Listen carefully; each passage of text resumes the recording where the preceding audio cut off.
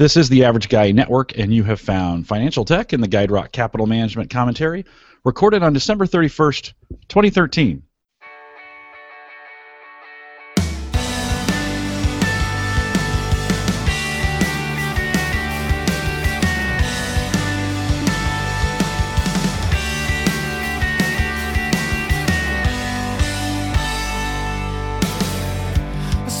I'm your host, Jim Collison, broadcasting live from the Gallup campus here in Omaha, Nebraska, and we post the written commentary each week out at theaverageguy.tv. Financial Tech brings you the latest market commentary from the award-winning Andrew Hunt, CFP and president of Guide Rock Capital Management, located right here in Omaha, Nebraska.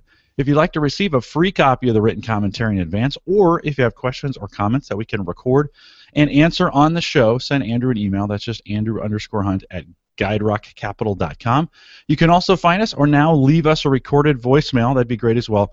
Just call us 402-478-8450, a new number that we're trying just to see if that makes it easier for you to get questions into us. Give us a call, 402-478-8450. We also have all the links to subscribe to the show, both audio and video, out at theaverageguy.tv. Andrew, last day of 2013. Welcome to the show. Glad to be here. Happy New Year to everyone, all of our listeners. Happy New Year to you, Jim. Well, like the mother of a bride reviewing flower arrangements and fretting that a brilliantly sunny day could be marred by dark clouds hidden just beyond the horizon, pundits have been parsing the exceptional year-to-date performance of U.S. stock markets and fussing over the future. It's true, U.S. stock markets look like they may be headed toward a fizzy champagne finish, even after retreating a little bit last Friday. Through Thursday, the Dow Jones Industrial Index had closed a record high 50 times this year, and the Standard & Poor's 500 index wasn't far behind with a record 44 record high closes, according to NASDAQ. U.S. stocks aren't the only markets analysts are stewing over. They're also pondering the potential effects of higher interest rates. Last week, the yield on the benchmark 10-year Treasury notes ascended beyond 3% for the first time since 2011.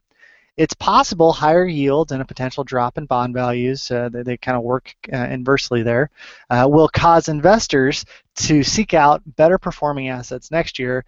But you know what? That may not be all bad. According to Barron's, quote, is topping 3% a bad thing? Not necessarily.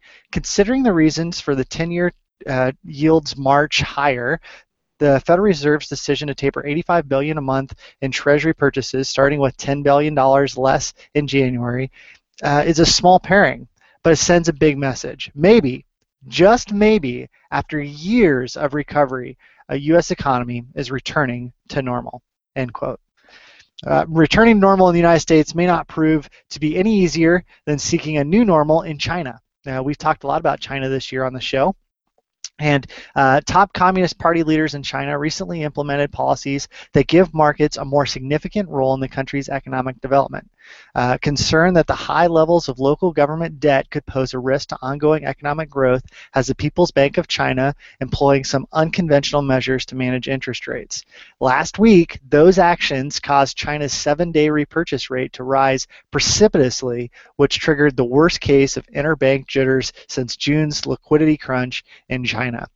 The People's Bank of China injected fresh money into the markets on Tuesday, easing the pressure on financial systems and quelling fears about a credit crisis. As investors, it's really important, you guys, to remember that no one knows the future and no one knows how central banks are going to respond to markets. So always take these types of predictions and pundits with a grain of salt. Well, there's been a lot of talk this year about what's the difference between a bull market and a bubble. And of course, during 2013, stock markets in the United States and Europe are generally delivering very attractive returns. So it's not at all surprising, given our past, that talk of market bubbles is filling the air. After all, bubbles are not a new phenomenon.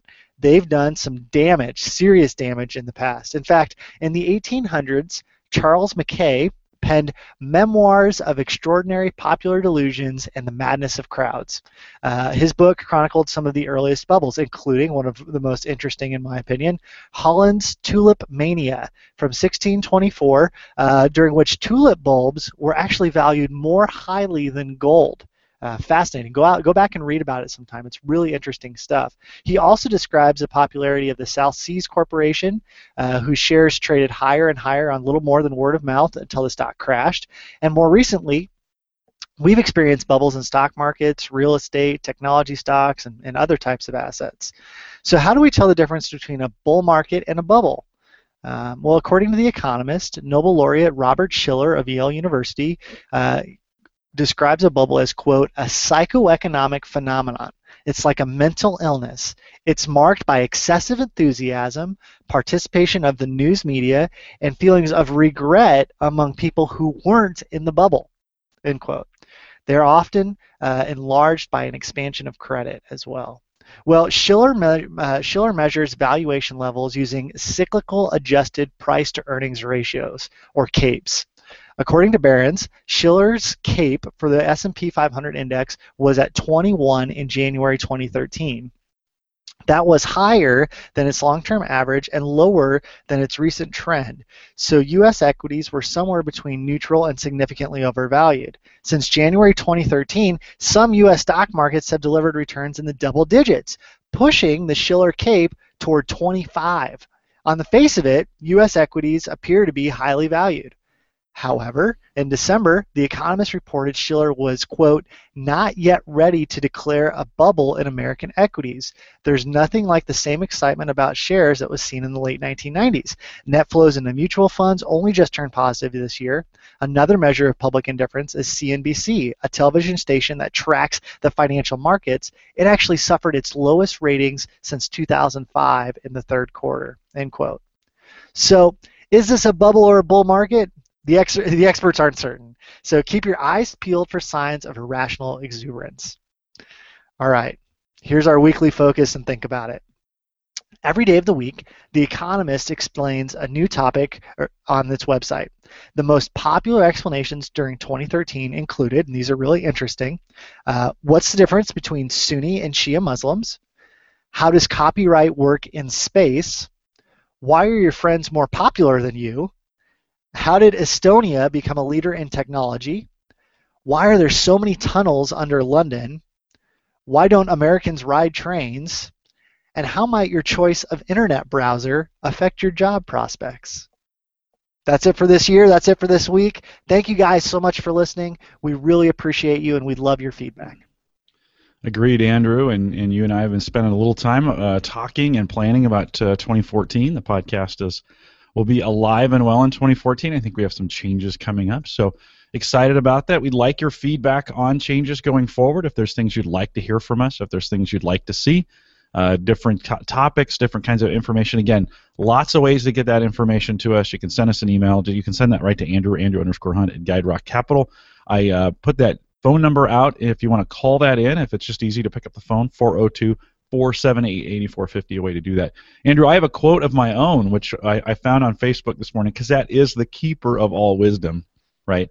And it's from a buddy of mine, Jim Morrison. He says, that is the greatest fallacy, the wisdom of old men. They do not grow wise, they grow careful. I found that very interesting, and in the sense that this is one of those, for me anyways, as we head to the end of the year, and the way I approach the market, I'm approaching it very carefully going into 2014. Maybe not as wise, but more careful. Andrew, let me ask you one question about bubbles, since you talked about it. Have you seen any studies? Is there anything? It just seems like these bubble ideas are very cyclical, and maybe they're even growing shorter in the way they cycle. In your research and your work, any credence to that these bubbles come around no matter what we do? Something becomes a bubble every certain number of years? Well, you bring up a good point, Jim. I think the word bubble has entered into our lexicon because of our generation's experience with some really large cycles, specifically the real estate events, and then, of course, the events of the tech bubble in the early 2000s. And so that language has entered our lexicon. But if you look at markets for the last 100 years, all the way back to the formation of the stock exchange under the buttonwood tree there on the corner of Wall Street, markets have had cycles of expansion and contraction for as long back as companies were traded, and so and even those cycles have larger cycles. So if you go back and look at some of the charts, look at some of the data, you can see that business cycles and market cycles are real. And I don't know that necessarily a bubble is the correct language for what we're experiencing today, as much as a significant cycle. I think bubbles have to do with, when I think of the term bubble, much like Dr. Schiller, I think of market exuberance. I think of people becoming irrational. I think of, whenever your 15-year-old son starts talking about wanting to buy stock in real estate, there might be some issues. And really, if you remember back, that's what it was like in 2007. Everybody was talking about real estate. Everybody wanted to move to a high growth market to buy a house because of all the crazy stories they were hearing. And even on TV, you think about the advent of Flip This House and all those shows like that. It just really shows that market exuberance. And so I don't know if that answers your question. Yeah, no, I think so. Market cycles are real. Yeah, no, they are very real. It's I try to dollar cost average into the market just as much as I can to kind of play those cycles in and out. It's the end of the year. Many people redistribute their or rebalance their portfolios this time of year. Is this the right time to do it? Is there ever a right time, or is there a frequency that's best? What do you like to do as folks go into rebalancing? Yeah, I am a proponent of rebalancing. Whatever you choose to do, I suggest creating a system.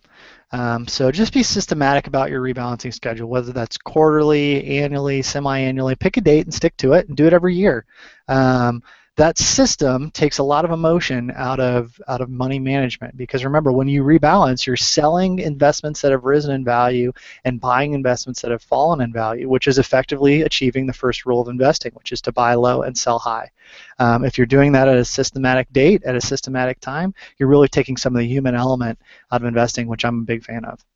Very good. So if you're not involved in that kind of system, or if you have some questions about how to do that, or you just like somebody you could talk to about that, maybe you've been trying to handle all this on your own and you'd like a kind of a finance coach, Andrew's available for that as well, and you can send him an email, Andrew_Hunt@guiderockcapital.com. If you're new to podcasting and you're looking for an easy way to listen to podcasts each week, and this is a service that just keeps getting better and better as well, you might want to consider using Stitcher, available on any browser as well as both Android and iPhone platforms. Basically, you can get it anywhere. It's a great way to listen to your podcast, both at home and on the road. That's when I listen to all my podcasts. I listen to a bunch of them every single week, and people say, Jim, how do you find the time to get those podcasts in? And I listen to them on my commute. So you might have a long commute. You can get that on your iPhone, you get that on your Android phone, your Windows phone, and you can just download or stream those in advance. It's a great way to kind of catch up and use that road time to get it done. This show and all the past shows are available on Stitcher. Stitcher.com, search Financial Tech, and we say it is education for your ears. Be sure to visit Guide Rock Capital, GuideRockCapital.com. Some new things coming up, just a hint, some new things coming up with GuideRockCapital.com in the new year, so you'll want to follow that as well. Follow Andrew on Twitter. He's just Andrew D. Hunt, and get all the show notes for this show out at theaverageguy.tv. Now, Andrew and I say thanks. We also say Happy New Year, and thanks for listening. We'll catch up with you next week. Remember, be smart about your investing. Guide Rock Capital Management, Inc., or Guide Rock, is a registered investment advisor that is registered with the state of Nebraska and located in Omaha, Nebraska.